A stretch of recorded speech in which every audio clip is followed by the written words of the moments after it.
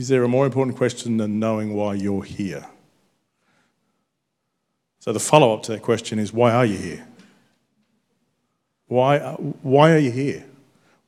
What is the purpose of your life?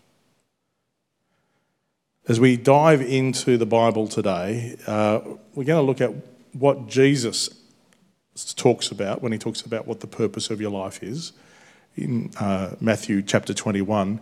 But in order to do that, we're going to need to dive back to the Old Testament a bit and around other bits of the New Testament. So we're going to put the house lights up here at Mornington, Kyron. And what that means is if you've got a Bible, it means you can pull out your Bible. Really encourage you to pull out your Bible. As part of that, if you've got the notes, you'll find them on the YouVersion Bible app. If you go to events, then we've got the sermon notes there, where you'll find a lot of the Bible references there as well. So I'm hoping that with the house lights up and with the sermon notes, we're going to need to do a bit of an overview or a dive into the Bible. So let's start with these two stories, and both of them have layers of meaning. At a surface level, we're talking Matthew 21, and we're starting with the parable of the two sons, then we'll look at the parable of the tenants, so that's verse 28 we're starting with. At the surface level, they're talking about Israel and Israel's leaders, but they're also talking about what does it mean to find the story that God has for you, and why was it necessary for Jesus to come and do what he did, but also what does it mean for you to find what Jesus has for you and to do what he has for you. Jesus starts by saying, what do you think? There was a man who had two sons. He went to the first and said, "Son, go and work today in the vineyard."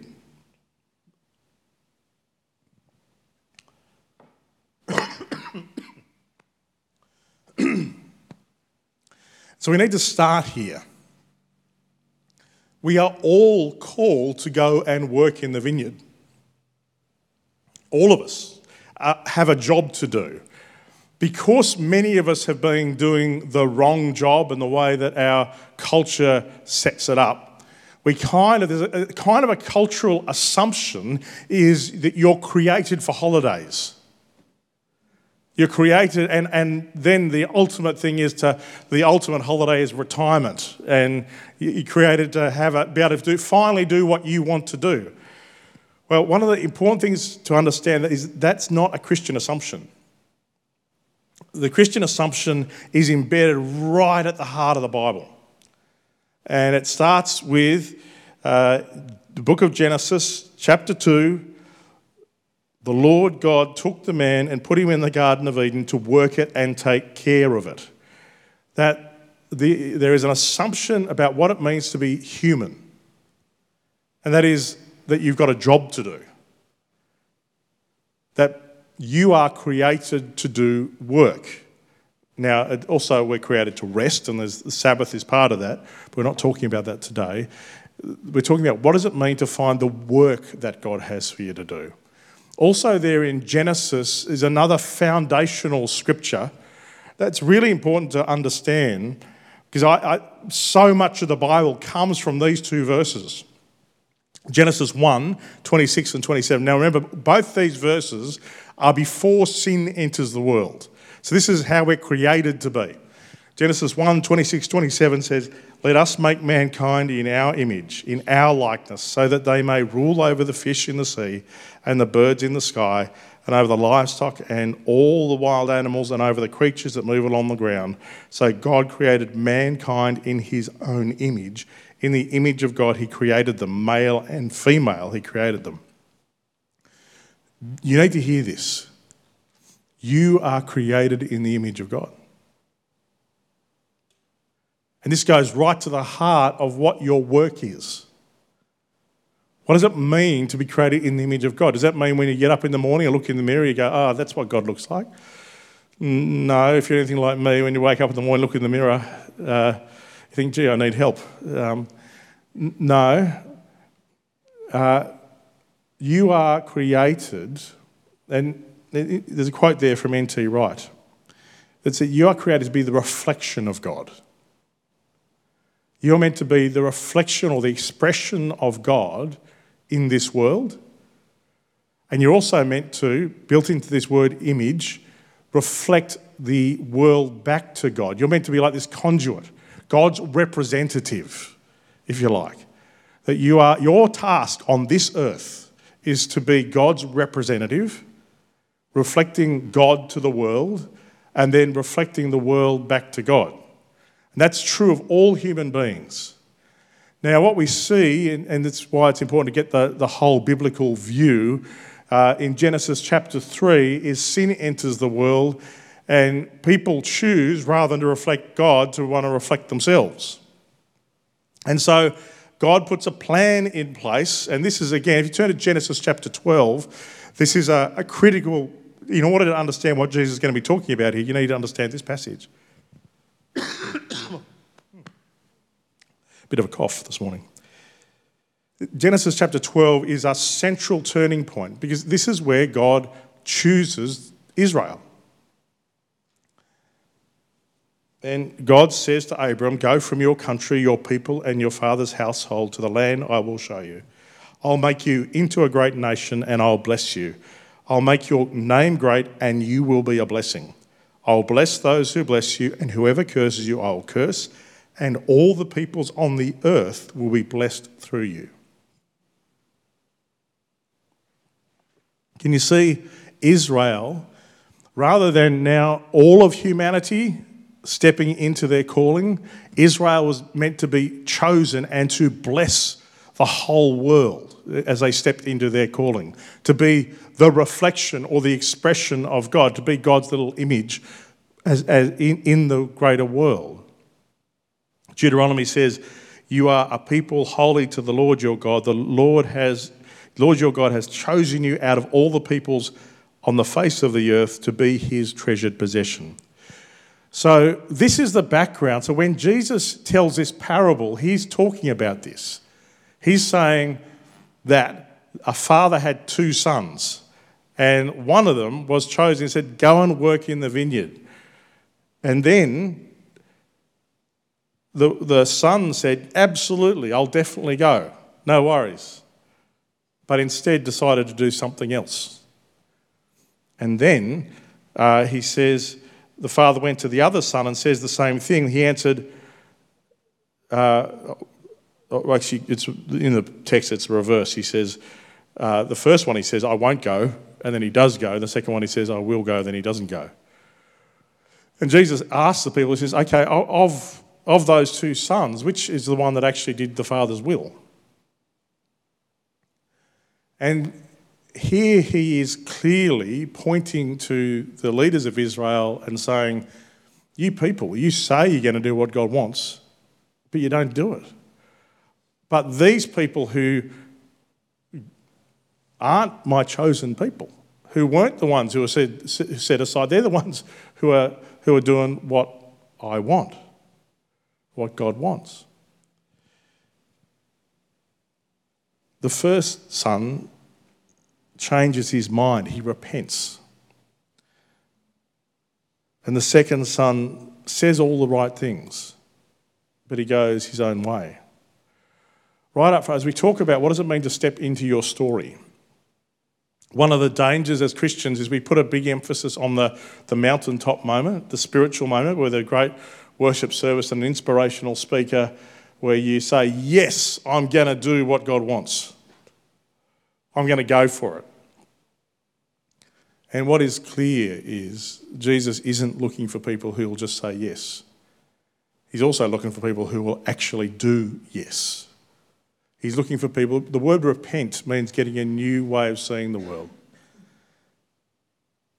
And what is beautiful about this is you can have spent your life saying no to God, but it's never too late to say yes.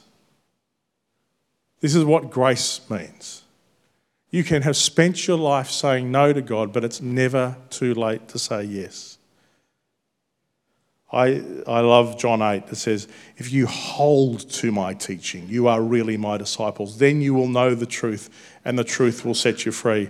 We've got to come to terms with the fact our faith is backwards. In our world, we think we've got to understand things in order to do them. What Jesus clearly is saying here is if you do them, then you'll understand them. You want to know whether what I'm saying is true? Try it out. Start living it. And then you'll discover it is true, and that truth will set you free. We have too many people bound up because they're trying to do things in their own strength rather than stepping into what God has for them and trusting God's view. So Jesus now unpacks the implications of what he's saying with another story. And he talks about another vineyard, and in it he's referencing Isaiah.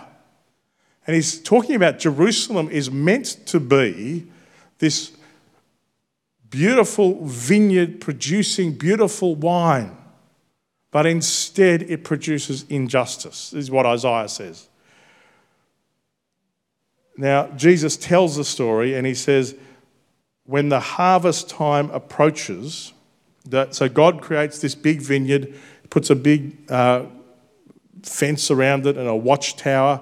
And part of what the verse is making clear is God takes great care with the vineyard. And in this story, the vineyard is the kingdom of God. It's his work. And he's got tenants.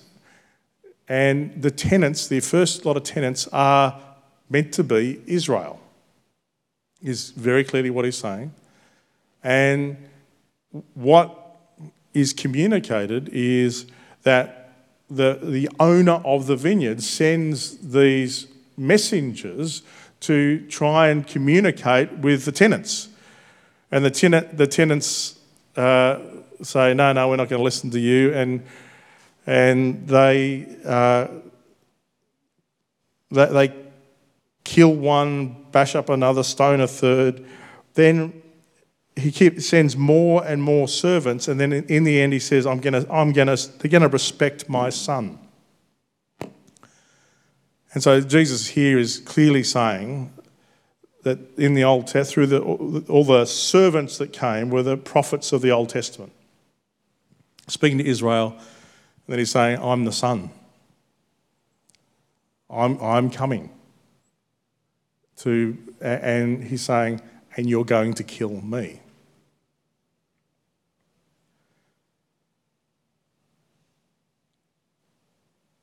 Why? Look at the text. Why is it that they want to kill the son?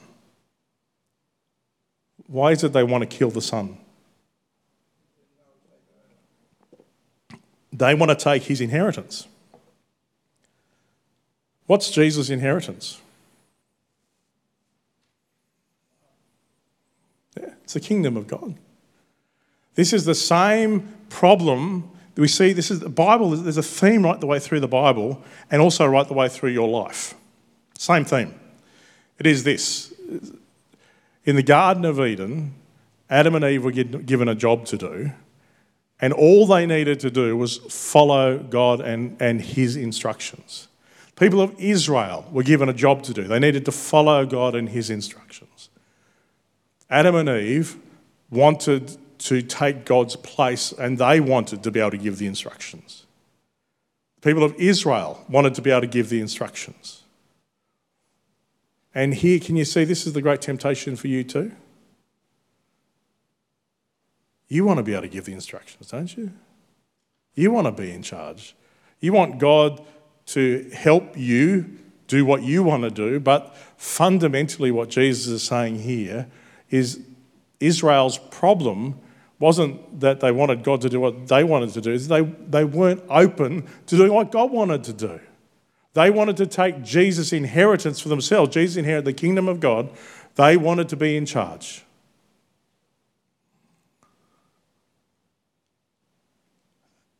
And this, as we talk about what does it mean to find your purpose, there's an awkward truth at the heart of Christianity that our culture works really hard to stop you hearing. Every time you go to school, go to work, turn on the TV, every time you have a conversation with somebody who's more shaped by the world than the Bible, they will be saying, what you need to do is be true to you. What you need to do is express what's in here. And the truth of Christianity is the opposite to that. The truth of Christianity is you need to be willing to give up your feeling world, to give up your internal world, to not see the whole world as an expression of your internal world, but to give up your life for Christ's sake. Jesus says it over and over again. Matthew 10, whoever doesn't take up their cross and follow me is not worthy of me. Whoever finds their life will lose it. But whoever loses their life for my sake will find it. There's this countercultural understanding in the Christian Bible that says the more you let Jesus take you over, the more truly yourself you become. He is the path to life. And so what that means is being willing to give up your in-chargeness for his sake, to be willing to give up your ability to make all the decisions for his sake. And as you do, you'll actually find freedom. This is what Jesus is saying. The tenants wanted the inheritance of the Son. And as a result, there's some pretty significant implications. Jesus says, therefore, when the owner of the vineyard comes, what will happen to those tenants? He will bring those wretches to a wretched end, they replied, and he will rent the vineyard to other tenants who will give him the share of the crop at harvest time. Jesus now unpacks the significance of what he's saying. And in order to understand the Bible, you need to understand Jesus' words here. Jesus said to them, have you never read the scriptures? The stone the builders rejected has become the cornerstone. The Lord has done this, and it's marvellous in our eyes. It's a direct quote from Psalm 118. Therefore, I tell you that the kingdom of God will be taken away from you and given to a people who will produce its fruit. This is challenging. At the heart of what Jesus is saying here, it is about Israel, and it's about the implications for the Christian church, but it's also about you. What Jesus is saying is it's quite possible not to do what God wants you to do.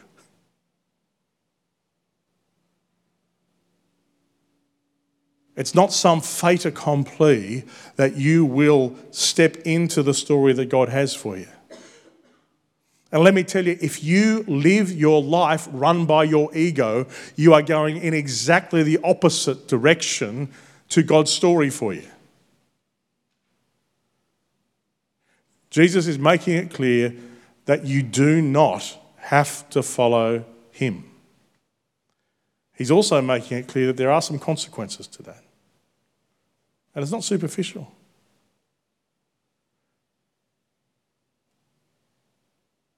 I love the beautiful truth that God wants you. He wants a relationship with you.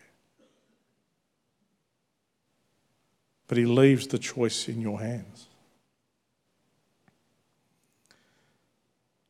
Jesus is finishing this chapter by quoting again Psalm 118, which is what the crowd chanted as he entered Jerusalem. As they say, save now, blessed is the one who comes in the name of the Lord. They're quoting Psalm 118 too. This sort of caps off this chapter. And see what he says? The kingdom of God is being taken away from those to whom it was originally entrusted in Genesis chapter 12. And who is it given to? Who is it given to?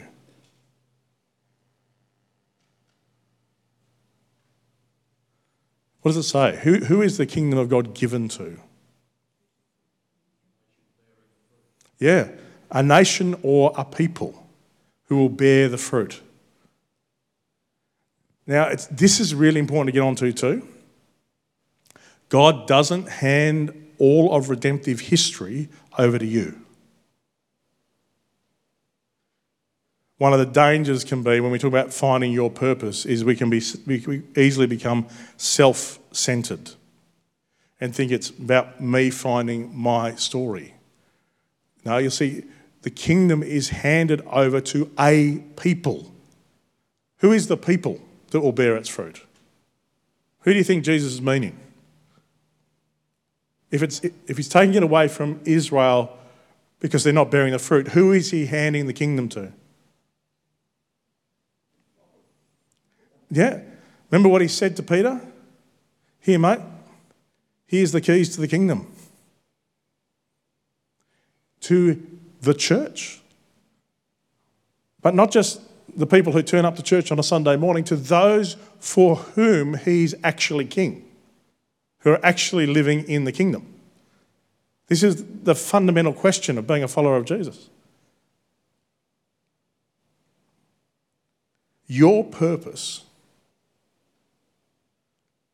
as it was originally in the garden, is to be God's representative to the world and to represent God, the world to God in prayer. The story hasn't changed since Genesis chapter 2, chapter 1. And just like Israel is meant to be a blessing to the world, the church, Jesus sends the church out to make disciples of all nations. We're not to be self-focused. You will find your story in the context of fellowship in the church. Not all about you. If you're trying to do the adventure of life on your own, you are living a sub-biblical life. You are called to community. And let's be honest, that's challenging because people are challenging. The whole New Testament is basically written to people who are struggling to get on with each other and saying this is what it means to get on with each other. It's not easy, but we as a church are wrestling with what does it mean to actually step into and be that kind of community? What does it mean to put yourself in a place of vulnerability and trusting other people? Because necessarily you cannot experience fellowship without experiencing vulnerability. You just can't. So we're going to talk more about that. Jesus now says something that's pretty challenging. He says, anyone who falls on this stone will be broken to pieces, and anyone on whom it falls will be crushed. What is this stone he's talking about? Well, he's just talked about the cornerstone. It's him. It's him, and it's his kingdom. And in fact, what he's actually doing here is quoting the Old Testament again. Daniel, chapter 2. There's this incredible vision that Nebuchadnezzar has that Daniel unpacks for him. And as he unpacks him, he talks about the different eras. There's going to be this one final era where there'll be clay and iron kind of mixed together. And there will be the meaning of the vision of the rock, he says in Daniel chapter 2, verse 44, 45, cut out the meaning of the vision of the rock cut out of a mountain, but not by human hands, a rock that broke the iron, the bronze, the clay, the silver and gold to pieces. And he says that God is setting up a kingdom that will never be destroyed, nor will be left to other people. It'll crush all those other kingdoms and bring them to an end. But it itself will endure forever. This is where we get to the pointy end. There are all kinds of kingdoms. There have been all kinds of kingdoms through history. But there's only one kingdom that prevails. And that the central question of finding your purpose is, whose kingdom are you working for? You will not find God as a mascot for your kingdom. He's not just a nice little addition, safe addition you can add to your kingdom. There's this fundamental question. Is Jesus Lord? What it means to find your purpose is to say to God, whatever you want.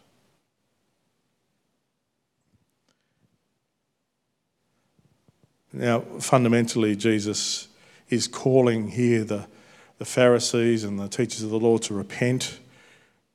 And rather than repent, they try and work out how now to kill him. What would Jesus be wanting to say to us this morning? What he'd be wanting to say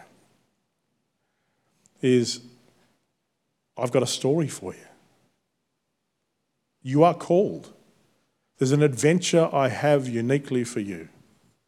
One of my favourite verses in Ephesians 2:10. You are God's workmanship, created in Christ to do the good works which he planned in advance for you to do. There are works that he planned for you to do, but only as part of the nation who will bear the fruit, only as part of a bigger story. Too many of us want to just have our story and God's story, and we just want to miss the church story altogether.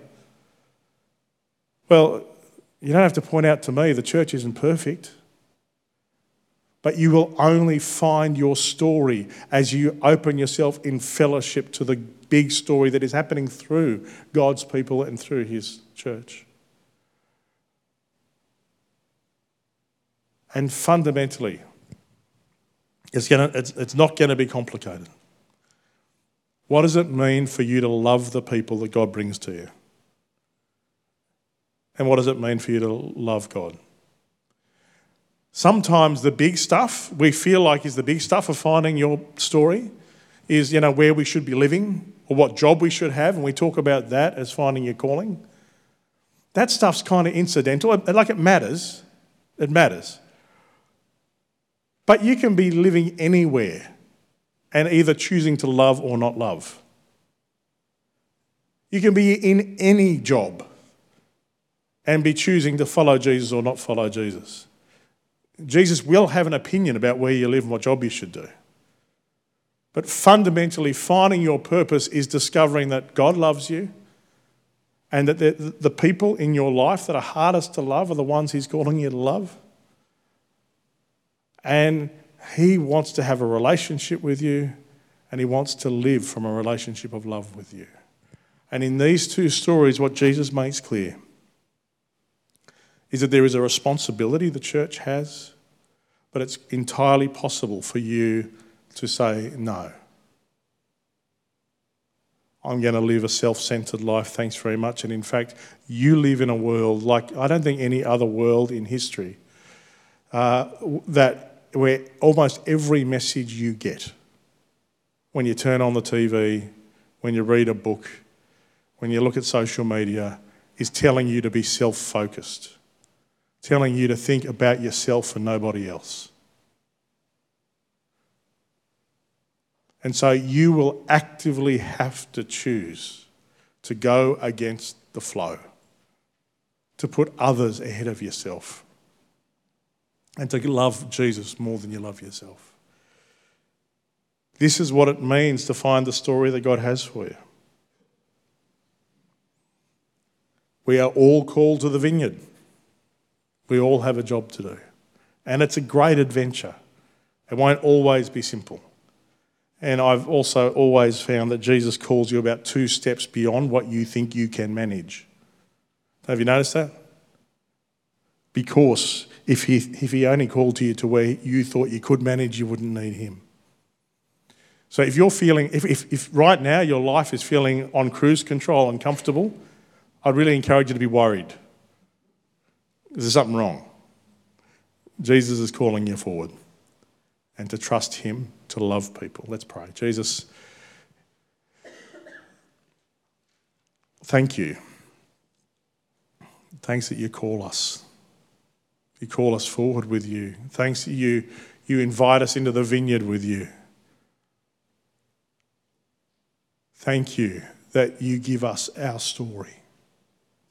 Forgive us for the times where we want to, go our own way. Forgive us for the times we're tempted to say, yeah, absolutely, and then do the opposite. Help us be open to all that is you have for us, we pray. In your name. Amen. Over to you, Bruce.